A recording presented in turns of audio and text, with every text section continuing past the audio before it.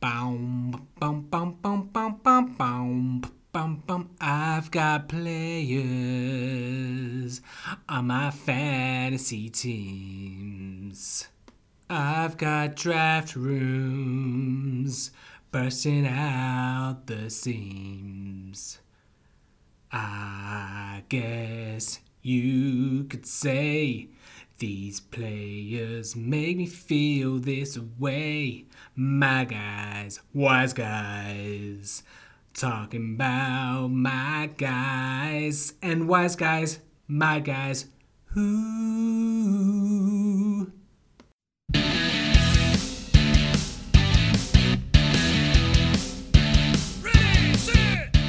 You're listening to the Full 10 Yards Podcast with your host, Timothy Lambert-Monk.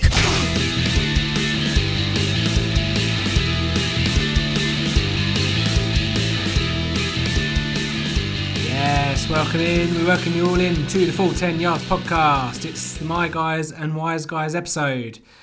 I apologise for the intro. It was the best I could do, and I can assure you that I'm not going to be going on to X Factor anytime soon.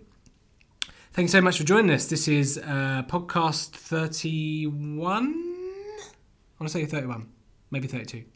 Anyway, it's 28th of August, Tuesday. Hope you're all doing fabulously well. I hope that all your drafts are going well. Obviously, it's right in the deep depths of draft season. I'm currently up to 14 leagues, including the best ball draft that I have literally just started. So looking forward to doing that. It's only the one best ball that I'm doing this season. I'm not going to talk too much today. I've just got one or two things to get off my chest to tell you and inform you. But we have the My Guys episode today with Lee Wakefield, which is about an hour long. So again, not going to talk too much. But before we get into that, if you want to follow us on social media at Full 10 Yards, we are ever getting ever nearer to the 500 followers mark. So if you want a chance to win a free NFL jersey, follow us on Twitter and you will be entered into the draw. That will be plucked at random. Also, we have a couple of competitions that are free to join. We have the Against the Spread Pick'em competition, CBS. A couple of competitions here. Just look out on our social media for the links. It's the pinned tweet to the top of our profile. And the other one as well is the Last Man Standing, where you pick one team a week and you can only pick one team once. Win and you're through, lose and you are out. The winner of those two competitions will get some Full 10 Yards t-shirts as prizes. Maybe not the greatest of prizes in the world, but hey, it's free. Hey, it's a bit of fun, and you get bragging rights at the end of the day. So today's show, My Guys, Lee Wakefield. Let's get into it.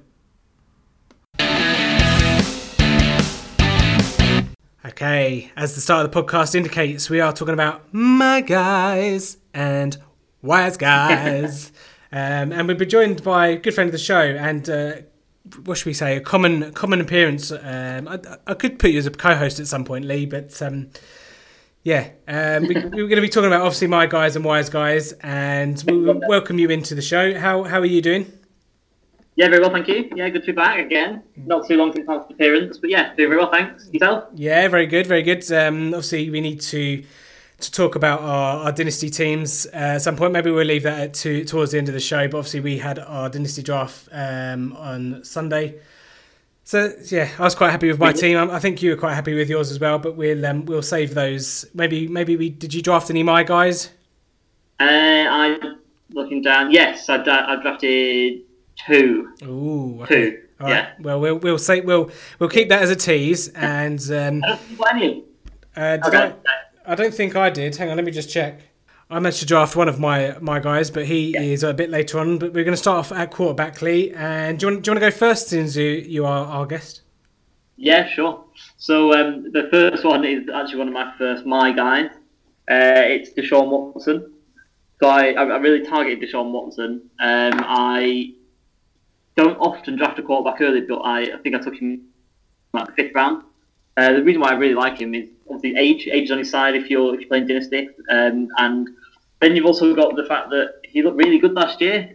He's looked really good in college. He just looks like he gets the position. He gets the playing the quarterback in the NFL as well. The step up from college to the professional game is obviously quite a big one. A step that some people don't take. But he looks to have taken to it like a duck to water, really. Mm.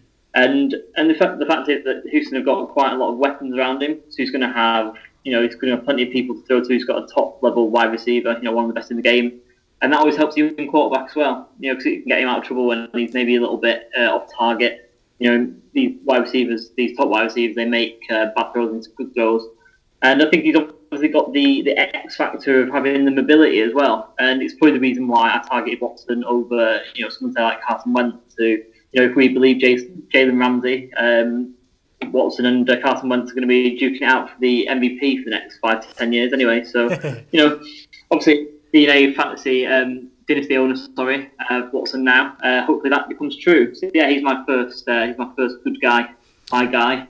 Yeah, I mean, I'm not totally sold on Deshaun Watson, and I'm not going to get into a fully fledged argument with you. But yeah, I mean, dynasty, I can come around to it. But yeah, certainly you pointed out there, ADP, 5th round, 4th round. I mean, no, thank you at that price. I just think his explosiveness, his running ability is always going to stand him in good stead for fantasy football.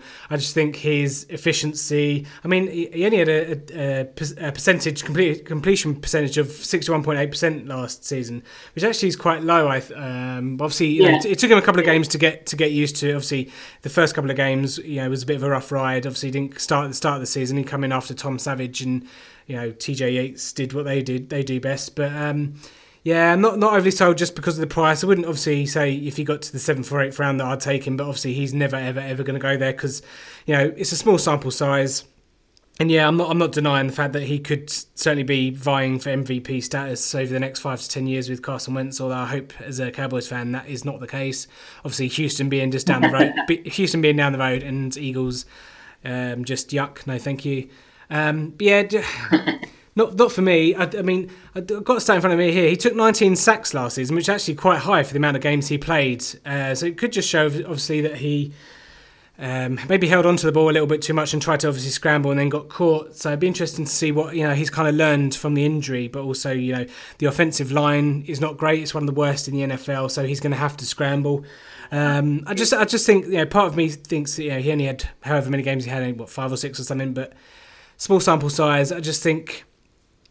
He's going to come back down a little bit. I mean, his touchdown percentage was quite high as well. So even if that comes down a touch, his fantasy points are going to tumble as well. But not for me. But yeah, I can certainly see the upside. And quite a lot of people like buying into stuff they've not seen. And it's about the imagination, isn't it? Yeah, no, you raised a couple of good points. I just think on the first one that you raised about his completion percentage, it is quite low, and you are right in what you're saying. But I think that's only going to go upwards. Throughout the years. He's got a year under his belt. Maybe, like I say, not in the games, but definitely in the experience in the system. Yeah. Obviously, they've got continuity with the coach and things like that. So I think that's only going to come up, and it's only going to get higher and higher. Like I say, maybe for like redraft leagues where you're just taking him for this year, maybe not too much, not as much, maybe not as much value. But I think, definitely for dynasty, it's definitely someone I thought. And it's the reason why I target him so early. And like you say, just to get in there, maybe I took him around a little too early, like you say, but. I think he's going to be worth it in the long run, personally. But like I say, it's all about opinions at the end of the day. Yeah, absolutely. I think 5th round in the dynasty is actually not too bad. Not too bad considering where some people are taking him either in mocks or in other drafts that I've certainly seen. Some people are taking him over Aaron Rodgers, which just boggles my mind. And they need to stop playing fantasy football, to be quite honest. But if there's nothing else, if there's nothing else on Deshaun Watson, I think we'll probably move on to my guy for this year. It's Matt Ryan. Obviously he's another one that kind of divides opinion. I'm going to give you the last 6 fantasy finishes for Matt Ryan in fantasy football. So last year was 15, year before that 2, 19, 7, 15, 7. So it looks like he's working on an alternate basis. So hopefully this year he can make it a single digit again. Back in 2016, the second year of Kyle Shanahan was the mind-blowing year where they got to the Super Bowl. Now I'm not expecting them to get to those kind of heights again, but I certainly don't think he'll replicate the lows of last season. I do think it'll be somewhere in the middle.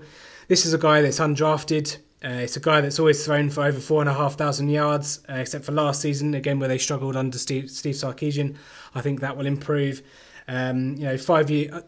Some things against Matt Ryan. Last 5 years, his attempts have gone down every year. His completions have actually gone down every year as well. But I think this is the year it kind of goes back up. And, he's a 13 quarterback off the board. So if you're in a 10 or a 12 team league, chances are that he might not even be drafted. And to get a guy with that ceiling of 2016 is just someone that, I'm a late quarterback guy as well. So he's a guy that I'm quite happy to be all in on when I get him for basically free. Yeah, it's a good opinion. It's a good point that you make. Sorry, that, like you say, he's going to go undrafted in some leagues, especially smaller leagues. So it's really good value for money. If you're in a bigger league, like 10, 12, 14 even, you aren't going to get these guys for anywhere near that value, and that's a really good point. Yeah.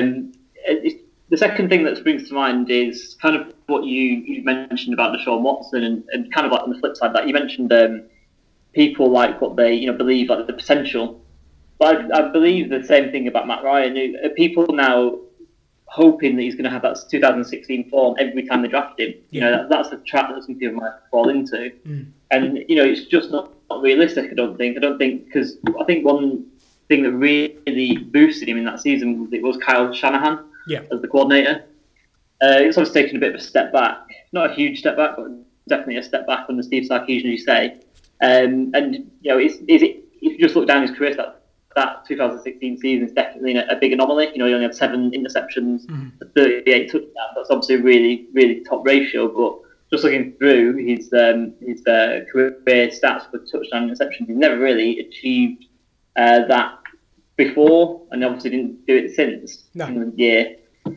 So it's kind of you shooting for that ceiling when it's actually quite unrealistic. I don't know. No, I mean I don't. I'd say, like I said, I don't think he'll get back to those ceilings. I don't think he's anywhere near that. But for someone that's free, and I think Calvin Ridley signing from the draft this season, I think he'll help open it up a little bit in the passing game. I expect Julio Jones to grab a few more touchdowns. I certainly think. I think for me, I think I just see the touchdowns go up. I think he only had 21 last season. Off the top of my head, I might just quickly confirm that. But I think obviously the struggles were there for everyone to see last season. They didn't score that many touchdowns. Last season, 20 touchdowns and 12 interceptions. I think there'll be a bigger difference in between the touchdowns and the interceptions this season coming up. Touchdowns will vault you up and down finishing positions or fantasy football. So I just think, you'll be nearer to 30 than it will be 20 this year. So I certainly think he's a good steal for free. Yeah, no, I'm not. I wouldn't knock it, to be fair, but I feel for the more mobile quarterbacks, it just adds another dimension to what you're going to get. But yeah, like I say, I can't really disagree. Matt Ryan's a good value pick quarterback. And probably will have an uptick in his production for the next not 12 months, but the next year. Next season. Yeah. All right. Do you want to lay some heat on a quarterback? Yeah. So I'm gone for the man who everyone loves to hate, and that's Tom Brady. Okay. He's just. I mean, obviously he's a great quarterback. I'm not trying to say he's not, but for fantasy, he's not. He's never really done it for me, to be honest. He's not someone that I have really targeted in any sort of fantasy format, to be fair with you. Obviously, he's going to get the yardage, he's going to get the touchdowns, which obviously is great, but he offers nothing on the ground. The Patriots are quite a dink and dunk sort of style of offense, and I don't know, it just doesn't sit well with me. And obviously, sometimes he's got suspensions and things like that for doing naughty things, which obviously comes into play. He's just never someone that I've really sat with me, to be fair. Are you insinuating that he's deflated some balls, Lee? I'm insinuating, a lot of things against the New England Patriots. Yeah, definitely. Yeah, I mean, I don't mind that so much. Obviously Julian Edelman's out for was it 4 games, I think, and Brandon Cooks has gone. Rob Gronkowski had a few grumbles in the off season. There's been a few grumbles in the back office, but I think from Rob Gronkowski's perspective, I think he just wanted to get paid. Tom Brady kind of mulled over retirement, but again, I think that was just all a story, an off season story to get some clicks. But you certainly see that New England Patriots have never really had some stellar wide receivers apart from Randy Moss way back when. Then they've always made a lot of passing work to the running backs. they're not really going to change this season, I don't think. There's no one star out there to catch a lot of the balls, apart from Gronkowski. And they've always done the best they have with the players they've got on the team. Danny Amendola, I think, could be a bigger loss than maybe people give him credit for, who's gone over to divisional rivals Miami. But yeah, Tom Brady's not really anyone that I've ever drafted in my career of fantasy football. I think I drafted him at a really big discount the year he was suspended for those infringements, shall we say. I'm not going to call him out, but I mean, this year he's this year I think he's about the third or fourth quarterback going off the board. Fantasy Football Calculator currently has him as round 5, third pick in the 5th round, and that's too rich for my blood. So I will happily pass on him as well. Yeah, definitely. The thing, what he not reminds me of, because he doesn't a little bit better, obviously. But for fantasy purposes, he reminds me of sort of like a rich man's Alex Smith. Yeah, a rich man. Don't hear that very often, do you? Rich man, yeah. No, I agree there. Because obviously he's going to get. He's not going to throw any interceptions. He's going to dink and dunk his way down the field, and it's just reminds me of that sort of, I don't know, the vibe that I get from him. Yeah, so like last season, just to recap, 385 completed passes from 581 attempts. That's 66.3%. So that's not too bad. Over 4,500 yards, 32 touchdowns, 8 interceptions. He's not really a guy that's going to give you many interceptions. So maybe in those leagues where you are 6-point touchdown, minus 4-point interceptions, maybe he bears a bit more fruit in those types of leagues. But yeah, I'm staying away from Tom Brady this year at that price. No, that's fair enough. Okay, so I'm going to move, sticking with slightly the New England Patriots theme. My wise guy, I suppose, is Jimmy Garoppolo. Obviously, he was back up to Tom Brady for the last couple of years. Obviously, he's moved over to San Francisco 49ers last year for not a lot of investment, I suppose, from a 49ers perspective. But similar to Deshaun Watson, I just think there's a bit of a small sample size there. I don't think the wide receiver core is the greatest. Again, it's similar to New England, really. There's not really a wide receiver one there. Some people may argue Pierre Garçon, but he's getting on now. Father Time, he's starting to catch him up. Last 5 games last season, obviously he went 5-0. He's undefeated at the moment in the NFL. But if you look at his games, the teams he faced Chicago, Houston, Tennessee, Jacksonville, and the Rams. Now, all of those teams last year either had really bad defenses or had clinched divisions or playoff spots. So I'm not surprised that that he kind of won all 5 of those games. And just to obviously put it in perspective as well, in those 5 games, he only threw 7 touchdowns. So I'm not quite sure what the hype about Jimmy Garoppolo is. I mean, he's going ahead of guys that I don't even like Ben Roethlisberger, or he's going ahead of Matt Stafford. I don't get why he's so elevated. I know the 49ers are a trendy team. I just don't get it. I can't have it. I can't have it in any league whatsoever. Yeah, no, I agree. I think everyone's just believing the hype a lot on Jimmy G. Obviously, he's playing really well. He's facilitating their offense really well. But yeah, like you say, he doesn't really throw that many touchdowns, or he didn't in his 5-game stint last year. He probably have a bit of an uptick because obviously he'll be more used to Shanahan's offense again, and they've got maybe a few more weapons around him. Just going back to their wide receiver core, like you were just saying, I really like Marquise Goodwin and Dante Pettis. I'm really a big fan of those two, especially Pettis. I just a bit of a spoiler. I was gonna have him as my wide receiver for later on in the show, but I've gone back on that. Just a little aside on there. Sorry, but yeah, Jimmy G. I think we're just buying into the hype a little bit and buying into the San Francisco hype a little bit too much. Like I say, small sample size, it could go either way. I guess I could fall on my sword with that, with Deshaun Watson as well with that. But I just think people believe in the hype a little bit too much. Yeah, I mean, like back in July, end of July, he was going around pick 11 in the 7th round. Now he's going around just after the 9th, the 9 turn, so 9:03. So I think that the hype's cooled down a little bit. So the off-season hype is kind of waded. So I think the 9th round is still way too high for him with all the other quarterbacks that are still on the board. At least it's coming down a little bit. I don't really see it changing too much now before the start of the season. Okay, so let's move on to the running back position then. Do you want to give us your my guy? Yeah, so this is the first of 2 Chicago Bears that I'm going to mention tonight. So this is Jordan Howard for me. Ooh. First of all, Yeah, really big fan of. I think I'm going to be a big fan of the Bears this year. Actually, this coming season, I really like what they've done in the off season with their acquisitions. I really like the fact they've got Matt Nagy as their head coach now. I think he's going to bring some little tricks to the trade to that Chicago offense. I think one thing that Andy Reid, which obviously is where he's come from, that coaching tree, has really excelled at over the years, is getting running backs and making them more effective. And I think the combination of Howard and Tariq Cohen is going to be really potent this year.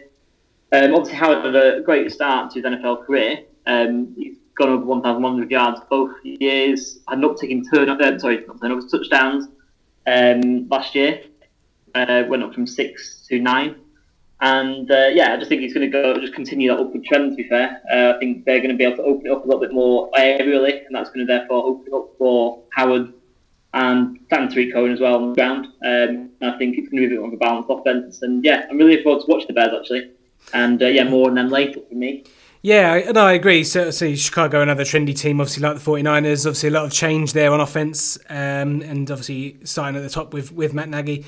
Jordan Howard gets quite a lot of a bad rep from last season. And listen, he actually had a really good season last season.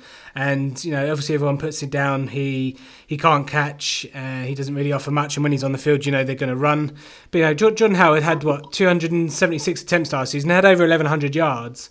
And 9 touchdowns. What kind of more do you want from a running back? He's he's not really burning you where he's going in drafts, which is tumbling. It's the middle of the second round maybe. I think you can get him in drafts at the moment. He's maybe even late second round, early third. He's a guy that I don't mind taking.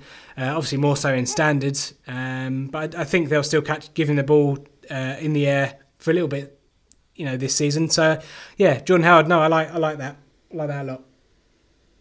Hopefully as well, it's an offense that scores a lot more points than last season. Yeah, no, it should be. I really think it will be. I think it looked really exciting on there offensively for the Bears. Yeah, I think as well. Let's not also forget that last season Cameron Meredith went down in the preseason. So the people catching the ball was Kendall Wright, Josh Bellamy, Dontrell Inman and Zach Miller. And the most receptions anyone had was 59 receptions, Kendall Wright. So with Allen Robinson coming in, Trey Burton, Taylor Gabriel, Anthony Miller, it's going to, teams aren't going to stack the box against Jordan Howard anymore because they're going to have to respect the run. Mitchell Trubisky is going to throw the ball more, so there's going to be more gaps for Jordan Howard to run through. So really like Jordan Howard as a considering the bum rap he gets. Yeah, exactly. He's gonna have it opened up for him, Trubisky, a lot more than he did under John Fox. So he's definitely going to be a bit more exciting over in the Windy City. Yeah, well, I'll say hopefully not too windy because that might affect his ability to catch the ball. But I jest, so we'll move on. So my guy, not a surprise really to people that know me, it's Joe Mixon. Now, again, Joe Mixon is quite a polarising player in terms of opinions. It's his second season in the NFL. First, his rookie season, it wasn't the greatest. I think he averaged about 3.5 yards per carry. But let's not forget that this offensive line last year was awful. They've addressed that with Billy Price in the draft, and I think they maybe added one or two other guys there. They've got the offensive line coach from Dallas from last season, so hopefully that will be bring an uptick improvement to the line. And let's not forget as well, they changed offensive coordinators last year. And it took a couple of games for Joe Mixon to actually, get the gig, for them to realise that he is actually a guy. And, the way I see him run, he runs very similar to Lev Bell. I call him the Lev Bell light. And, if I get any version of Le'Veon Bell, I'm quite happy to take those kinds of players. So I think he can be an elite talent, and I just think he'll burst through the seams. And bold prediction for me is I think he could be a top 5 running back this season. Yeah, no, I agree. I think he's definitely going to... He had a bit of a disappointing start to his career. But like you said, I think that was due to things like the offensive line and just their offense not being that great. I think he could be a real top running back. Was he going in the second or third rounds, average in drafts? Yeah, he's going in the back of the second, early third. Yeah, I think that's about right. I would like to have taken him at that stage in the draft. Yeah. I think he was gone before I got on the board the other day when we were drafting. But I really like that pick. Actually, I think he's going to have a good career in the NFL. Obviously, he's only coming into his sophomore season, so if you're picking him in Dynasty, and you think he's going to be the bell cow back to the Bengals, for a long time, then you could be quids in that position, I think. Yeah, I mean, Giovanni Bernard's still there. Obviously, Jeremy Hill's no longer there. It doesn't really scare me, Gio Bernard. Joe Mixon can do it all. He's a 3-down back. I just think, give him a bit more time to kind of not settle into the NFL because he's obviously already done that. But I just think, give him more time to just get used to it. And I just think at some point you'll just start to see that curve just on the rise for Joe Mixon. And I just think the yards will come as long as the offensive line stays healthy. Obviously, John Ross hopefully can stretch the defense as well. On the other side of AJ Green, Tyler Boyd's there as well. Brandon LaFell is obviously gone. I'm not quite sure what Tyler Eifert's doing. But yeah, I don't think Joe Mixon will struggle as much as he did last season. You are paying a high draft price for him, but he's a guy I'm going to go all in on and take the risk on. If he burns me this year, probably won't do it next year. Yeah, and you'll learn the hard way, I guess, won't you? Yeah. Oh, yeah. You always do. The thing is, when you draft players with high draft capital, second, third round, and they let you down, kind of like Jay Ajayi over the last couple of years, you keep chasing it because you know that they can give you the ceiling that you are expecting. You just keep going to the well and you keep losing your money. But but I'm in on Joe Mixon this season. So who are you not in on this season, Lee? So I know this is someone that you actually like, so we might have a bit of a difference of opinion on this one. If you say Zeke Elliott, you're getting kicked off. No, of course not. No.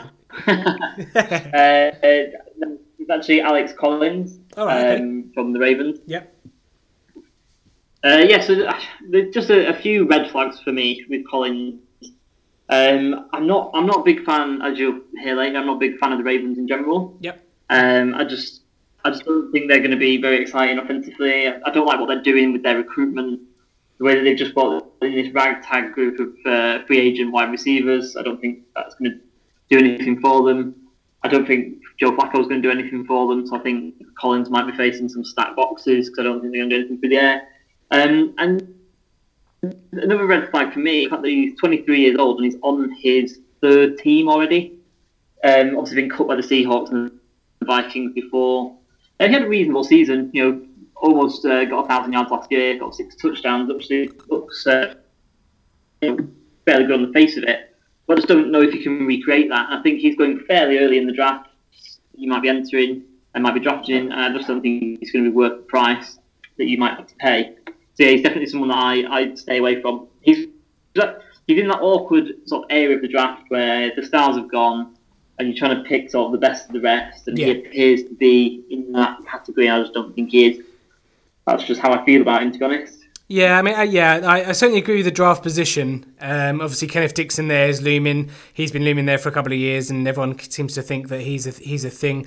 Don't think that I have kind of those concerns. But yeah, Alex Collins is going in the same positions as Stephon Diggs, Jerick McKinnon, Tyreek Hill, Jay Ajayi type area, Travis Kelce. But so I think it just depends on kind of what strategy you go in with the draft. If you pick up a stud early on in round one, so you take a Zeke, maybe you can take an Alex Collins, just because you have the backup of, I wouldn't like Alex Collins as my running back one. If I've got a running back one and Alex Collins is my two, I think that's okay, especially in standard, although he can catch the ball out the backfield anyway.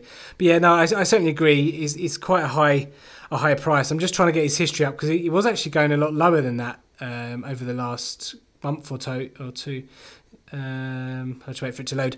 But yeah, no, Alex Collins, he's slightly risen over the last month or so. He's gone up a round. So yeah, I think the third round is probably too rich for me. But certainly in the fourth round, he was the guy that I was quite happy to take when I had maybe 2 wide receivers and a stud running back. Yeah, I agree with that. Actually, it really depends on, like you say, on your strategy and the way you're going to go about it. And then it obviously depends on just how the chips fall in a way. If you're drafting late in the first and all those top running backs go quite early, your hand might be forced a little bit to take one of these guys because you just think, I can't wait until all the running backs are gone. And, you kind of scratching around after a few rounds just for anyone to fill maybe running back 2 or 3 spot. Yeah. And it's not something that makes me feel comfortable that when I'm forced into drafting a player because they play a certain position and I won't be able to get much better later on. It's not something that I would really like to do. No. All right. So I'll put you to the test then, Lee. So would you go? Would you go Alex Collins or Jay Ajayi? I guess. See, I would probably go for Collins in that. Okay. Just because he's got a sort of... JJ is a lot more high variance. You can have a 200-yard game 1 week, maybe 2 weeks in a row, but then you'll bang him in your starting lineup and you'll hope for that every week. It's just not going to happen. And he'll hit you with like 60-yard games. Yeah. Like 2 or 3 weeks, after his 200-yard game. Yeah. So what about... And it's just not what you need. You need a bit of reliability. All right, so what about... And I think Collins will give you slightly more of that. Okay, so Alex Collins or Lamar Miller? Oh, Lamar Miller's another person who I just really, really avoid. I would go for Miller because he's got more catchability. More than Collins, but he's another one exactly like Collins. You probably hear by my voice that if I have to choose... I mean, well, this is... My RB is not something I'm like... Yeah, I mean, well, this is it, because Alex Collins is going in that area, so it proves your point perfectly that, you start scratching around all the scrubs. Obviously, the heights of the round 1 and round 2 running backs.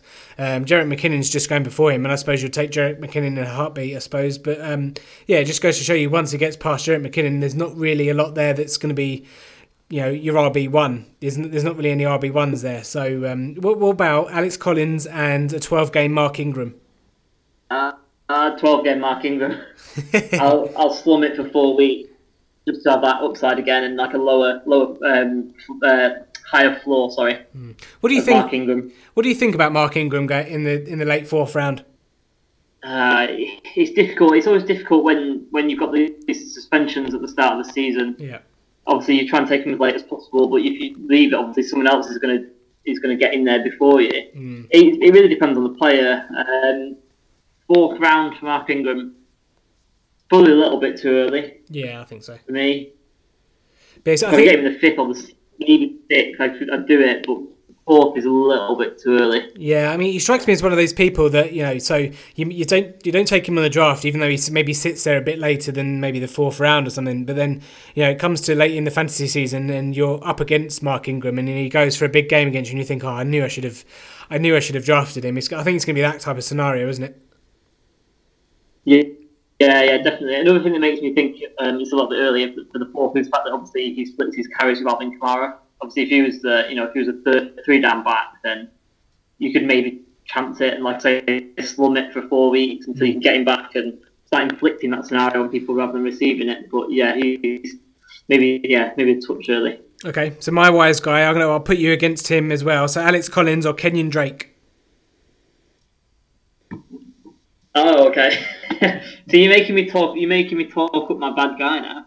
So I'd take Collins then. Obviously, Miami's backfield's a little bit muddy. Obviously, they've got Drake, they've got Kalen Ballage, the rookie, and then obviously they've got Frank Gore as well. They just signed him, so they're going to give him some carries, even though he's not going to pull up any trees. Yeah. But he's going to take away from the guy who you want to get the carries, so it just muddies those waters a little bit. Frank Gore pretty much is a tree at this point of his career, but yeah, I mean Kenyon Drake. So you kind of said my arguments there for me, and let's not forget last year JJ was obviously traded away to the Philadelphia Eagles.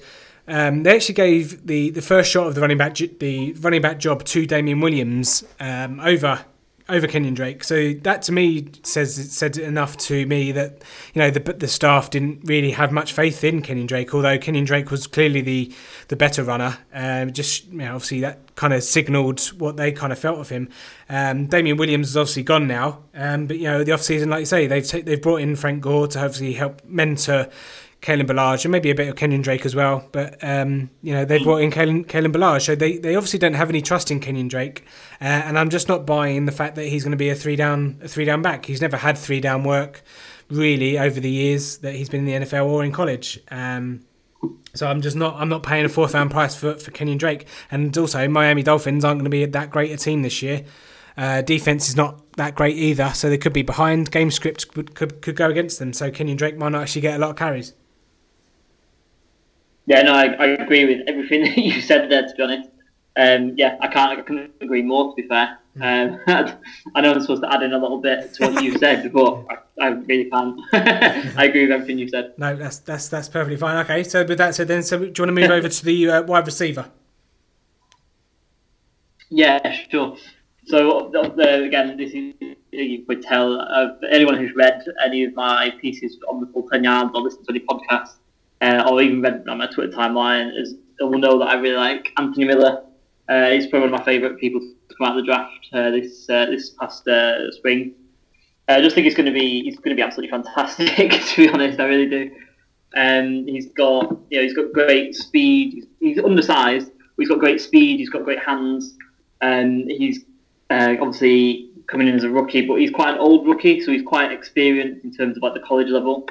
Because he's about 25, I believe. I just think he's just going to make an impact straight away on the Chicago offense. Obviously Allen Robinson's going to be the number one. He's going to take all the sort of main attention away from the other receivers, which obviously will be Taylor Gabriel and Anthony Miller at wide receiver.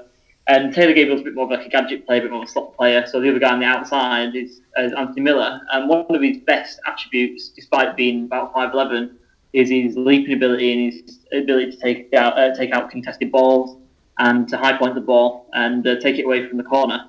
And I think that's going to really, really stand him in good stead. And if you've not seen any highlights of him in training camp or in pre-season, then take a look, and you'll like what you see. Yeah, absolutely. Yeah, but I saw one of your tweets about one of the catches. I actually saw that as well. I think you compared him to a mini Odell Beckham, or the retweet you did. I wouldn't go that strong just yet. But that was something I tweeted and just epitomise what I saw in the pre-draft process. Yeah, I mean, a lot of people. Everything I've read about him since and seen about him since. Yeah. Yeah, no, I've seen a lot of people wax lyrical about him. Obviously, yeah, you can see it on the field as well. He's a talented guy.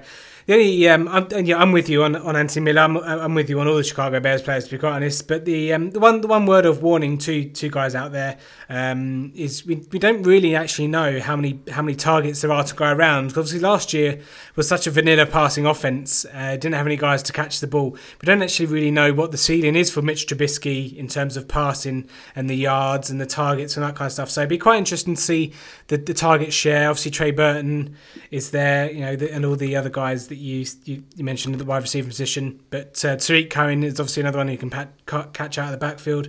So it'd be just quite interesting to see, what the size of the pie is for the Chicago pass catchers, but also, how good Mitchell Trubisky can be, because we haven't actually seen him be any good as well yet. So just a word of warning to those guys out there that are, Anthony Miller's pretty much free, to be quite honest, in redraft.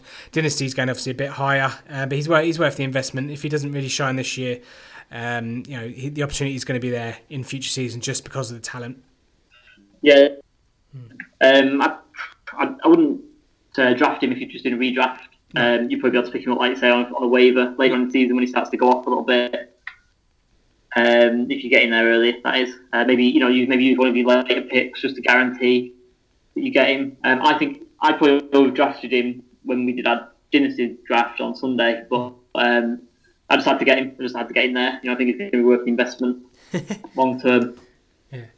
Yeah, no, I'm all for in Dynasty going to get your guy. Obviously, he's rookie, so you're going to get the years out of him as long as he doesn't turn into Kevin White. But hopefully he won't. So we shall move on. Okay, so my guy, I was torn between two, and they are high picks. Just really quick, sorry to interrupt you. Just a really quick one on the Kevin White clip that you picked. So I picked him up on waivers anyway. So I'm all in on Chicago this year. Very good. You picked up Kevin White.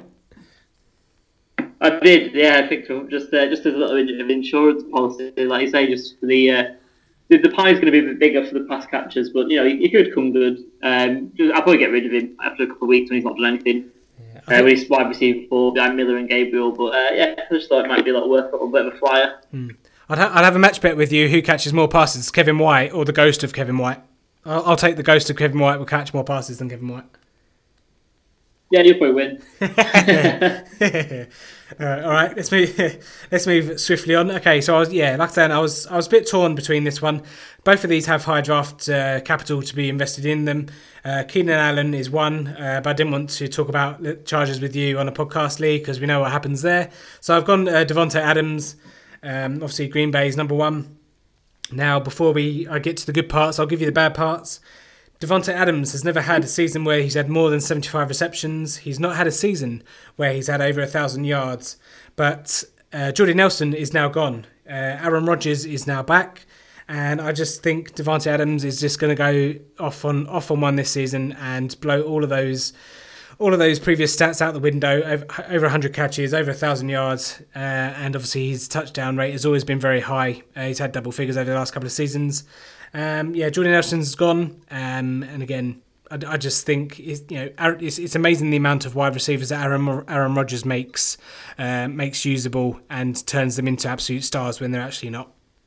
Yeah, no, I quite like Davante Adams actually. I think he's got that big body that Aaron Rodgers is going to look for on jump balls. Like you say, he's the clear number one now in Green Bay. I think Aaron Rodgers obviously elevates anyone around him who's throwing the ball to. It's quite interesting that he might be backed up by quite a lot of rookies as well. The Green Bay drafted 3 rookies. Yeah. So he's going to be sort of the statesman in that offense, and that could be another feather in his cap. If he turns into sort of like a mentor for these players, that could be something that elevates him as well. That happens with some players where they take on that extra responsibility and it just makes their game go to that other level. Like I say though, it doesn't come without his red flags. But I quite like Davante Adams, but not as much as the people that he's going sort of in and around, like your Keenan Allens and people like that. Yeah. AJ Green. No, I agree. It's quite a high price to pay. Start the second round for someone that's like I say, he's never had over 75 receptions or 1,000-yard season. So you are putting a lot of faith in that connection, that chemistry.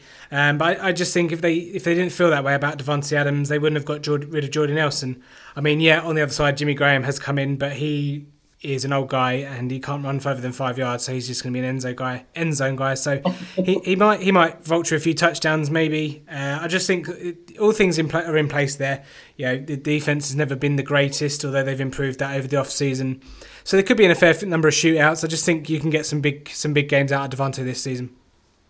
Mm-hmm. The floor's good as well. I agree. I think he's a good pick. Okay, we'll change up a little bit, and I'll go to a guy that I don't like this year. Again, there were 2 here that I and ahed between. I've gone for Marvin Jones, but the other guy that I am honourable mention is Alshon Jeffrey. Talk is obviously he might start the season on the pup. This is a guy that is at the end of round 4, which is obviously dropping now and will continue to plummet once the injury maybe is confirmed and he's out for a couple of games. But let's also forget, obviously, Carson Wentz is dodgy for week 1 as well. But he had injuries that he's gotten sorted in the off-season with surgery, and that he's just a guy I'm staying well away from. But back to Marvin Jones. Marvin Jones overachieved last season in this Detroit offense. Was very efficient on his catches. 61 receptions, which is 18 yards per catch, which is Hall of Fame territory. 9 touchdowns. I just think there's a lot of categories there and a lot of stats that are due for regression in Marvin Jones, and I'm not willing to take him where he's going in the mid rounds, maybe rounds 4 and 5. Yeah, and he's got a lot of catches that go to Golden Tate as well. Yeah. Who's obviously the sort of the volume catches guy. And obviously, if Marvin Jones doesn't have as many catches and many of these longer touchdowns that he has and longer catches, obviously that yards total will go down. We'll regress back to the mean of around 800-900 rather than 1100. Yeah. Just catch quite a few touchdowns though, so you do get obviously you have that element as well. But yeah, he's sort of getting to that sort of latter sort of mid to late stage of his career, and you do think that when athleticism starts to fade a little bit, does he become a lot less ineffective? Yeah, and also maybe the start of the dip this year for Marvin Jones. Yeah, I mean, also just to add that in there as well, obviously Matt Patricia, new head coach. You might see him he's defensive minded. Obviously, he's defensive coordinator last year for the Patriots. You do tend to find defensive coordinators maybe run the ball a bit more. They've addressed the running game this offseason. Frank Ragnow obviously was brought in the draft. LeGarrette Blount's been brought over from the Patriots, as has Kerryon Johnson in the draft. I just think they're maybe a bit more run-focused team. So maybe the targets and the pass attempts by Matt Stafford comes down slightly as well. Yeah, no, definitely. I agree with all that, to be fair. I think it's going to become quite cagey in terms of the way that Matt Patricia runs the team. We do have Jim Bob Cooter still there. He's the offensive coordinator, has been for I believe a couple of years now. Stafford really likes him. They run on everything through Stafford and his big arm. But it could become a little bit more capable, a little bit more sort of run the clock and try and play defense first kind of thing. That may be the way they try and go. Because obviously Patricia's obviously got a great defensive mind, and that's why he's got the job and why he's been a higher candidate for a lot of teams for a couple of years now. Yeah. Like I say, it just could contribute to the downtick in sort of the production of Marvin Jones, maybe the career in general. Yeah. Okay, who's your wide receiver you're not too keen on this season? So, obviously, as a Chargers fan, this brings me great pleasure to down talk a Broncos player, but it's Demaryius Thomas. Ooh, interesting. I just think he's gone through what we were just talking about Marvin Jones. He's gone through that downtick last year where he dropped to about 950 yards and only 5 touchdowns again. He's not scored double-digit touchdowns for a number of years, 3 or 4 years perhaps. Receptions is down, yards is down, as I've just said. Average is down. He's getting old. He's quite experienced in the league now. And just to top this all off, obviously going back to the draft, the Broncos drafted Cortland Sutton, who's been impressive by all accounts in training camp and in pre-season. And that's the guy who's going to take his jersey at the end of the day, possibly in a year or two, maybe by the end of this year. And that's just all just going to come together. I don't think I think it's going to be another downtick in all those categories again for Demaryius Thomas. I can't wait. Yeah, Demaryius Thomas is. I've been a bit up and down on him this off season. I think definitely not in Dynasty, obviously for the age reasons. It's probably could be his major last season in the NFL in terms of fantasy football. But yeah. I don't think he's that too bad at a price. I'm interested if it's 5th or 6th round, but he's probably going a bit earlier than that. So yeah, no, I can see that. His last really, really good year, it aligned with Peyton Manning's really good last year in 2014. Yeah. Before Peyton was a bit in his final year in 2015, and I just think that's obviously a factor. The quarterback situation obviously hasn't been great since Peyton left Denver. So I think that's just another contributing factor as well. Case Keenum obviously isn't terrible, but he's potentially not going to be great either. So just another factor there to throw in alongside all the others that I mentioned. Yeah, no, that's fine. So Case Keenum surely is an upgrade on Trevor Siemian / Brock Osweiler / all the rest of them that have been there since Peyton Manning left. But it'd be interesting. I think it will hinge on Case Keenum. Again, Case Keenum's going to walk in, doesn't necessarily have any allegiance with any of the wide receivers there. So it'd be interesting to see. He might be one to keep tabs on and maybe trade for. When the season starts, just to see. I haven't seen much Broncos pre-season stuff, so I don't really know. I'd assume that they're keeping Demaryius Thomas out of for health and keep him fresh, I suppose. So let's move to tight end then. So there's a reoccurring theme here because my guy at tight end is Trey Burton. So obviously you like Anthony Miller and Jordan Howard. I complete the trifecta with Trey Burton. So. They're moving him. Yeah, I don't know if anyone's seen the pre-season second game against the Broncos. They're moving him around the field like Matt Nagy said they would. They signed him to a big contract in the off-season, 4 years, $32 million. Game 2 had 4 catches, 45 yards and 1 touchdown. He was moved all around the formation. I'd watch some highlights of him because I think they think he's pretty special and they're going to get him involved in the offense. He's going fairly late in drafts, and by fairly late I say probably about round 8 and 9, unless you're in a draft with me, in which case he goes in round 7. Adam Shaheen is obviously there, but he's a blocking tight end.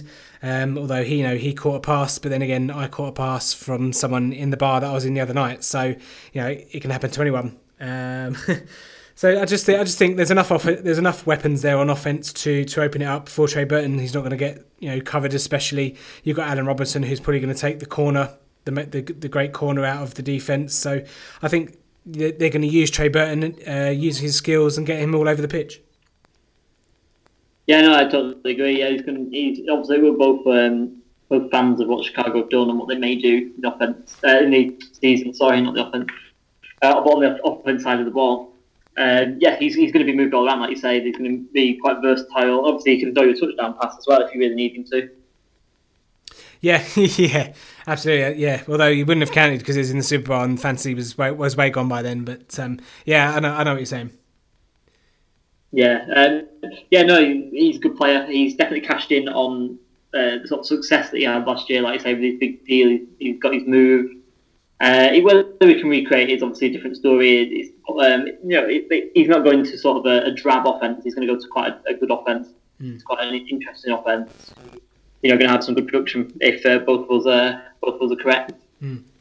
Yeah. No, I like it. And say if you're in the league with me, he has to go round 6. Otherwise, you're not getting him. So I'm putting the trigger anywhere near round 7, which is what I did obviously in our dynasty draft. So that be warned if you're in a league with me. Who have you got at tight end? So I have David Njoku. Ooh, I like it. So I think he's going to be really special. Actually, I think he's got the athleticism just to sort of be that new breed of tight end we saw with Evan Engram last year. I think he's going to be sort of that sort of jumbo wide receiver, super athletic, going to be taking a lot of passes from Tyrod Taylor and Baker Mayfield, who both historically really like tight ends. Baker, when he comes in, which I don't know when that'll be, that might not be very soon, but Baker's favourite target in college was now Baltimore Raven Mark Andrews, and Njoku's a mile better player than him. So I think he'll be one to cash in on Baker Mayfield. Obviously, I think you said in the past, you said that Tyrod Taylor kept Charles Clay relevant. So yeah, obviously Njoku's a lot more athletic and possibly better player than Charles Clay is as well. So obviously he's going to cash in on that as well. Yeah. And you just look at the offense as a whole, and they've got nice wide receiver core, nice running game, perhaps, with how they've drafted and how they've recruited, and that's going to open things up for everyone, which Njoku's going to benefit from. And I just really like him for the next few years. Obviously, just going back to the possible dynasty aspect as well. He's obviously coming into his sophomore season, and rookie tight ends by Evan Engram recently haven't been great. And we usually have an uptick. If they've got it, and they usually show it after their first year. And that hopefully will be the case for Njoku. That makes me look like I know what I'm talking about. So I didn't actually draft it. But yeah, that's always good to know and good to see. Yeah, I mean, the one thing I will say about David Njoku is his draft position, his ADP compared with Dynasty and Standard Leagues is actually quite high. Obviously, in standard leagues, he's going around the 9th round. But in dynasties, he's going 6th or 7th round. It's quite a big jump. Obviously, I don't know. He's catching touchdown passes from Baker Mayfield and Tyrod Taylor in week 2 of the preseason. So I suppose it doesn't really matter who the quarterback is. And it was quite interesting to see actually on Hard Knocks about his meditation thing where he visualises catching touchdowns and helps him get in the zone. That's quite a good insight into how he prepares for games and how focused he is. So yeah, no, I really like David Njoku this season. Might be a bit boom or bust still because all the other guys there. I think Jarvis Landry could be a target vacuum. Although going over to Cleveland, you wouldn't think that could be the case with the lack of targets that usually go around in that offense. But yeah, I certainly think obviously Cleveland are a team on the up. David Njoku is going to have monster weeks like he did last season. But there is maybe a bit of fragility there in terms of there'll be some games where he gives you a goose egg. Yeah, potentially. That's the case with all tight ends. Really, there's a real possibility for everyone just to do that because it's obviously not the number one offensive piece for a lot of teams. I was just mentioning something that you just touched on. I really like the meditation thing that he came across with in Hard Knocks. That's really important. Obviously, the different sides of the game. Football is a very physical game. It was a violent game until this new helmet rule came in. Yeah, it was also very cerebral, very very tactical game as well. And obviously, Njoku is tapped into that sort of side of his personality. I think that can only stand him in good stead. Really, it's good to see. Yeah, no, I certainly agree. No, I like David Njoku. I think Dynasty is probably a bit too high for me, but you're going to get him for years. He's very young. You're going to get a good investment. You're going to get a good return on your investment there. But okay, who have you got that you don't like? So, just staying in the AFC North, Tyler Eifert is going to be my one to avoid. It's just injuries, isn't it? Yeah. We've all drafted Tyler Eifert. We've all thought, great, I've got him. He's going to catch me loads of touchdowns like he did a few years back. But he's just never on the field. Just never on the field. And that's the only reason, really. I can't come up with detailed spiel about why I don't like Tyler Eifert. He's a great player. But he's just never on the field. And you just can't rely on guys who, if you're drafting them and they just get injured, and you have to either release them if you're doing redraft, or they're spending time on your IR if you're in Dynasty. It's just a waste of time, and just can't have that. You can't have that unreliability, like I was saying earlier. That's trying to stick away from high variance players, especially at the top end of each position.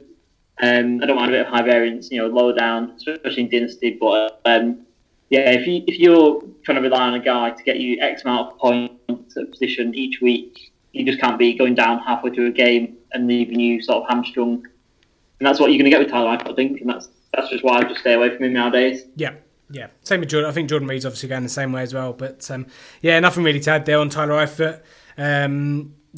He injured all the time. Obviously, when he's on the field, he's a game changer for Cincinnati. Tyler Kroft, I think, would be probably picked up by a few Shrewdies. Obviously backup tight end there in Cincinnati. But yeah, not really too much to add. So I'm going to move straight on to my tight end to avoid, and mine is Jimmy Graham. Obviously, all the good things I've said about Davante Adams makes you wonder why I've gone Jimmy Graham here. I did think about maybe Greg Olsen, but Jimmy Graham, he's getting on, and we pretty much saw last season that he's a red zone guy, and I know at tight end you only need a touchdown to be relevant in the tight end position, but he's not the Jimmy Graham of old.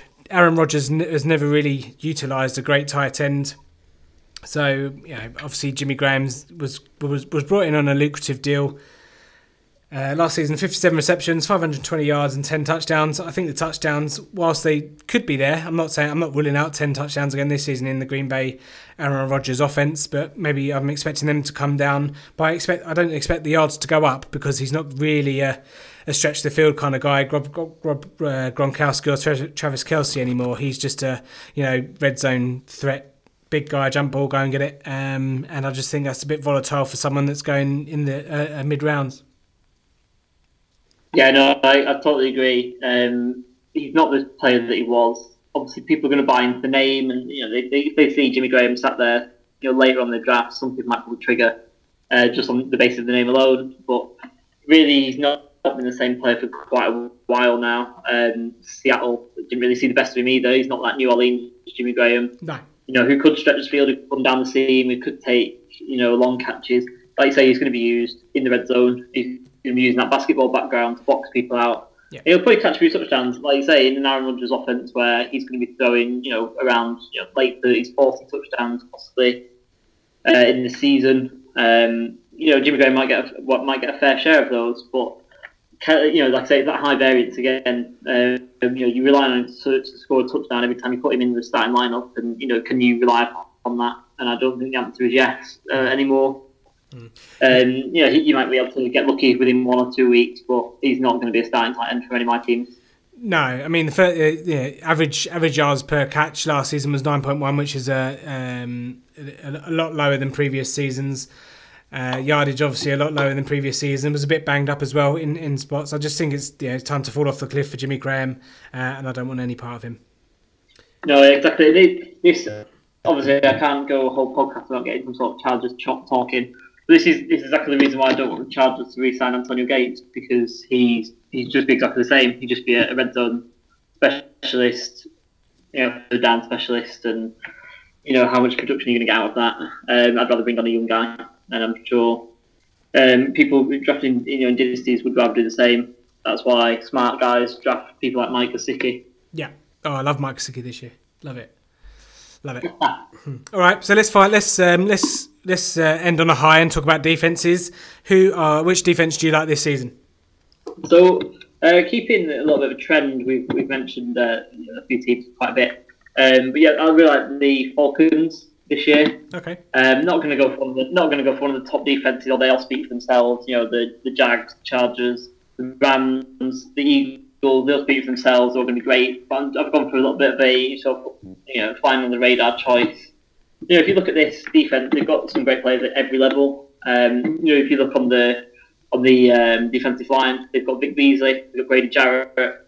They're going to get a few sacks. Vic Beasley led the league in sacks the year before last. Yep. And then they've got a couple of role players behind that. In the second level, they've got Deion Jones, who is one of my favourite players in the whole league. Really rangy linebacker, one of the sort of the new breed, sideline to sideline kind of linebacker. Who I was listening to your podcast with Stompy a few weeks ago about IDP. Yep. And playing IDP, I was listening to podcasts, and Deion Jones is definitely someone who I would be targeting early on. He's going to rack up loads of tackles, could be getting a few forced fumbles, and he's got that athleticism and the hands to get a few interceptions as well if the chance comes his way. And then just moving into the secondary, they've got I would say, probably the most underrated pair of top corners in the whole league in Robert Alford and Desmond Trufant. No one really talks about them, but they're both excellent corners. And I just really like this whole defense. It's just got great players all the way through. They're gonna be able to stop the run. Then they're gonna be able to get up front, and then, like I say, they've got the linebackers to back that up, and then they're gonna come up with turnovers as well because they've got those two great corners. Yeah. And it's just going to result in, I think, people talking about them a little bit more than they were doing. In a few weeks than they were before draft season. Yeah. Now waiver wire their way. When people the bye weeks come up. Yeah, no, I really like Atlanta this year. I think they're a bit of a sleeper pick for me from a defense. Another name for the IDP guys that are listening, Tack McKinley, lineman for the Falcons. I think I've heard people giving glowing reviews for him, so watch out for his name. But yeah, I certainly think as well, just to add onto the Falcons, obviously my projection of Atlanta getting back to kind of their old self in terms of the offense, that might make the defense a bit more opportunistic as well for interceptions as well when other teams are chasing games. Yeah, exactly. And another thing, this is in contrast. This is just setting up my defense I don't like. The opposite to the defense that I don't like.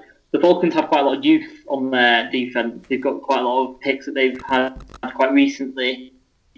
And they're backing up these main guys that we just talked about. And so they've got some depth. And if you're drafting them in Dynasty, obviously they've got that continuity where they're not going to be able to they're not going to drop too much in the next few years. They're going to have that cycle. And the Falcons always draft well as well recently. So it's another good thing to always have in mind if you're picking Dynasty is how that team drafts and on defense, and if they're going to be able to maintain the levels that they have if they're good defense already.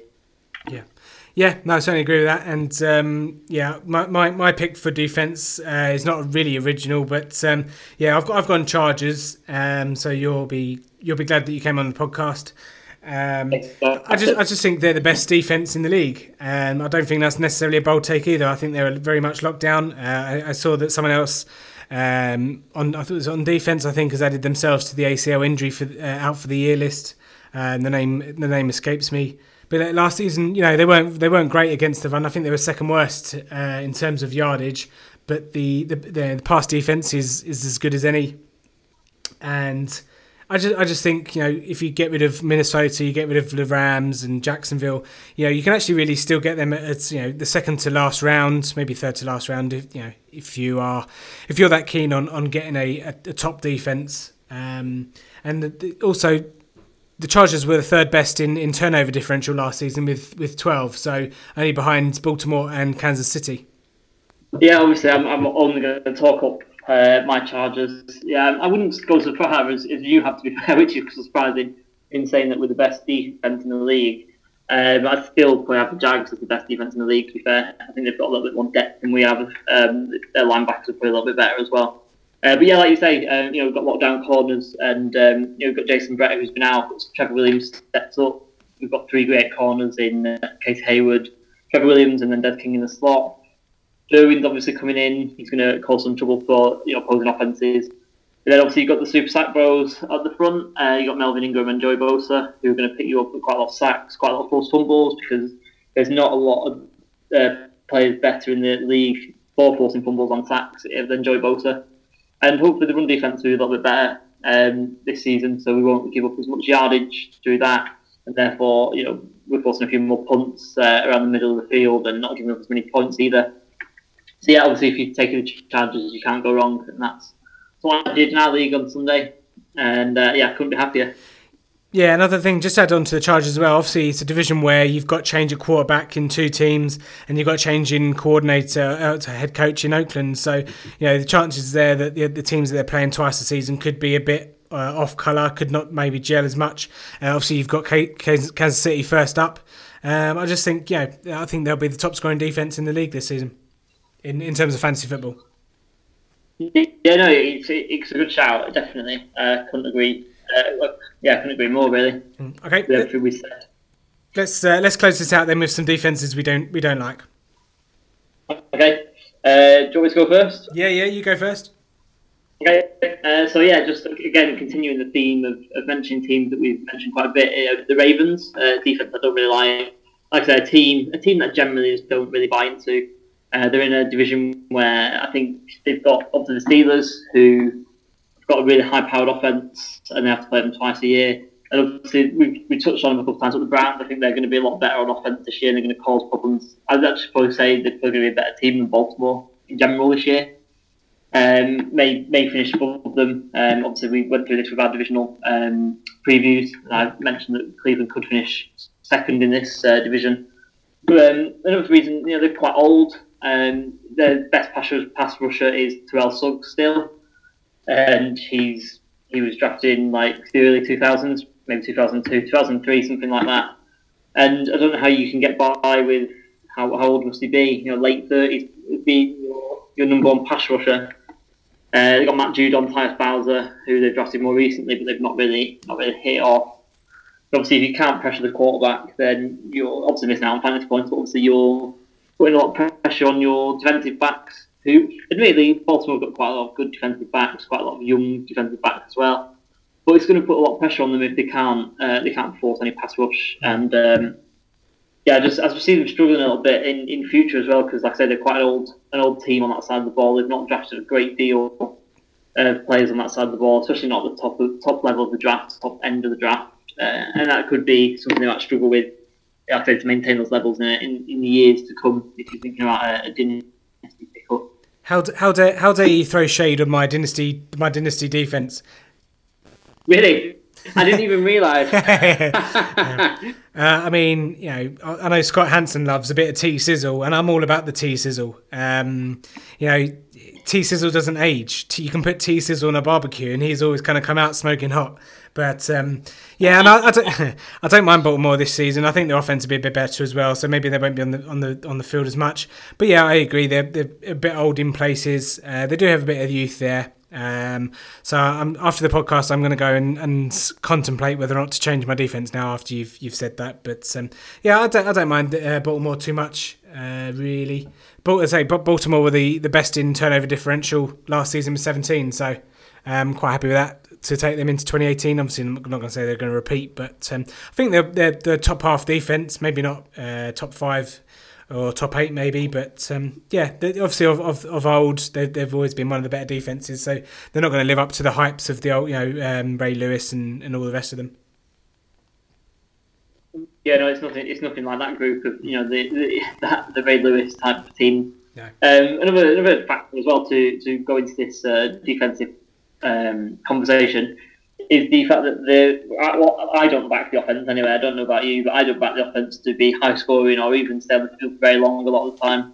So that puts a lot of pressure on the defense as well. I think they're going to be on the field quite a long time, and that could lead to more wear and tear, more injuries, just wearing down in the game, and that's going to possibly lead to more points against sooner or later. Yeah, interesting. We disagree on that one, but I suppose we had to at some. Well, I mean, we've disagreed quite a lot actually, a little bit in this podcast, but that's always good. Makes for good debate. Yeah, definitely. Yeah. Definitely. Although I will miss when Scott Hansen obviously does the red zone, when Terrell Suggs obviously leaves and retires, he won't be able to say T-Sizzle anymore. That's always a highlight of a Sunday afternoon when he just goes all out and screams T-Sizzle. But Yeah, mine's a similar theme. So obviously, I'm going with the team that they've gotten a bit old, or some of the pieces are no longer there. And I'm talking about Seattle Seahawks. Don't really need to spend too much time on it because it's been well documented over the off season. Obviously, Legion of Boom is pretty much all gone now.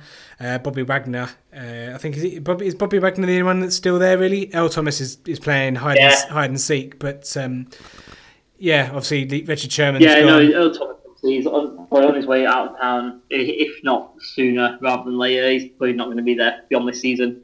But he's only out of their great defense doing back-to-back Super Bowl. Yeah, it's only really Bobby Wagner that's there now. It's just sad to see, really. I was quite a big fan of Seattle's defense and Seattle as a team, actually, a few years ago when they had that great team. Yeah. But it's obviously it all goes in cycles in the NFL, and they've well and truly come to the end of theirs now. Yeah, I mean, I think there were slight signs last season that there was decline. They gave up quite a lot to the rush. I think they were lower half in allowing rush yards. And now, obviously, with Richard Sherman gone and the guys at the back end, you could see the defence become a bit leaky. And let's not also forget that Jimmy Graham's left, Paul Richardson left, and that offence now, obviously with Rashard Penny being injured as well, could be a bit bad. Again, like we mentioned about the other teams, is the defenses. The longer they spend on the field, the worse they're going to be, the more tired they're going to get. So I certainly can see that being kind of the story of Seattle's defense and Seattle team in general this season. So they're a team that are generally overdrafted just because of the name. So they're a team I'm happy to avoid. Yeah, definitely. Just a lot of the players that I've mentioned, at least, and a few that you've mentioned that I've noticed. We've been mentioning the sort of on the bad side. They're from teams that are trending downwards as well. Yeah, and obviously Seattle are definitely trending downwards from what they've been, the levels that they've been at in quite recent years. And it's just never something that I would look to draft as a team or a player from a team that's sort of on a downward trend. Yeah. So always about the upward, definitely. Yeah. No, I mean, that's fair. I think that pretty much brings us to an end. And as I say, any guys that you listening out there, if you have any my guys or any wise guys, any guys that you like or you don't like, give us a shout on Twitter at Full 10 Yards, or you can get Lee at Wakefield90, or you can get in touch with the show via VoiceBite. Download the VoiceBite app, send us a quick message on who you like, and we can discuss those on the podcast in the future. Tell us who you think could break out, or who's going to be a bust, or who you're avoiding at all costs, and we'll play the best ones out on the show. We're glad to have your input. But Lee, that pretty much does it for our my guys and wise guys. Thank you so much for coming on, buddy, and no doubt we'll speak to you very shortly. Yeah, of course, yeah, anytime. It's been fun. Go Chargers. Yeah, of course. And go Bears for both of us by the sound of it. Yeah, absolutely. Yeah. I mean, if Chicago have an awful season, then we've got a lot to answer for, let's be honest. I think I think we're only a Mitchell Trubisky. I'm surprised one of us didn't go Bears defense, actually, but I suppose we're just a Mitchell Trubisky away from a full house. Yeah, almost, yeah. Cool. All right, mate. All right, we'll speak to you soon. Take care. Yeah, speak to you soon, Tim. Thank you again. Bye-bye. Bye. So there you have it. Those are the players that we like. Those are the players that we do not like.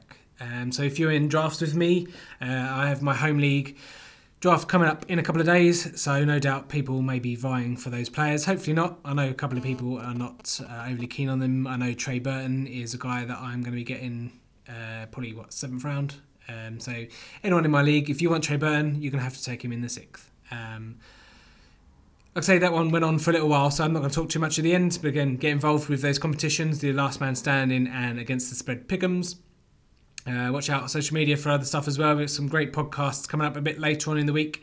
And obviously next week, it's week 1. Week 1 is here, ladies and gentlemen. We finally made it through all of the off-season.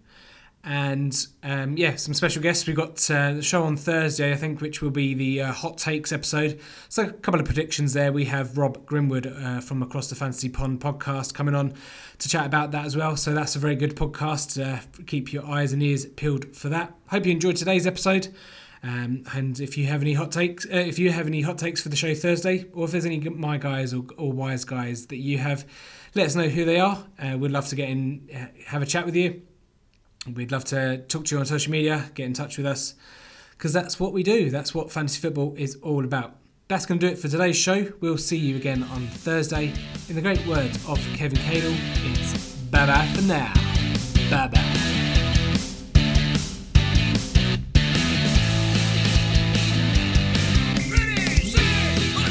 Thanks for listening to the Full 10 Yards podcast. Follow us on Facebook or Twitter at Full 10 Yards, or email the show full10yards@gmail.com.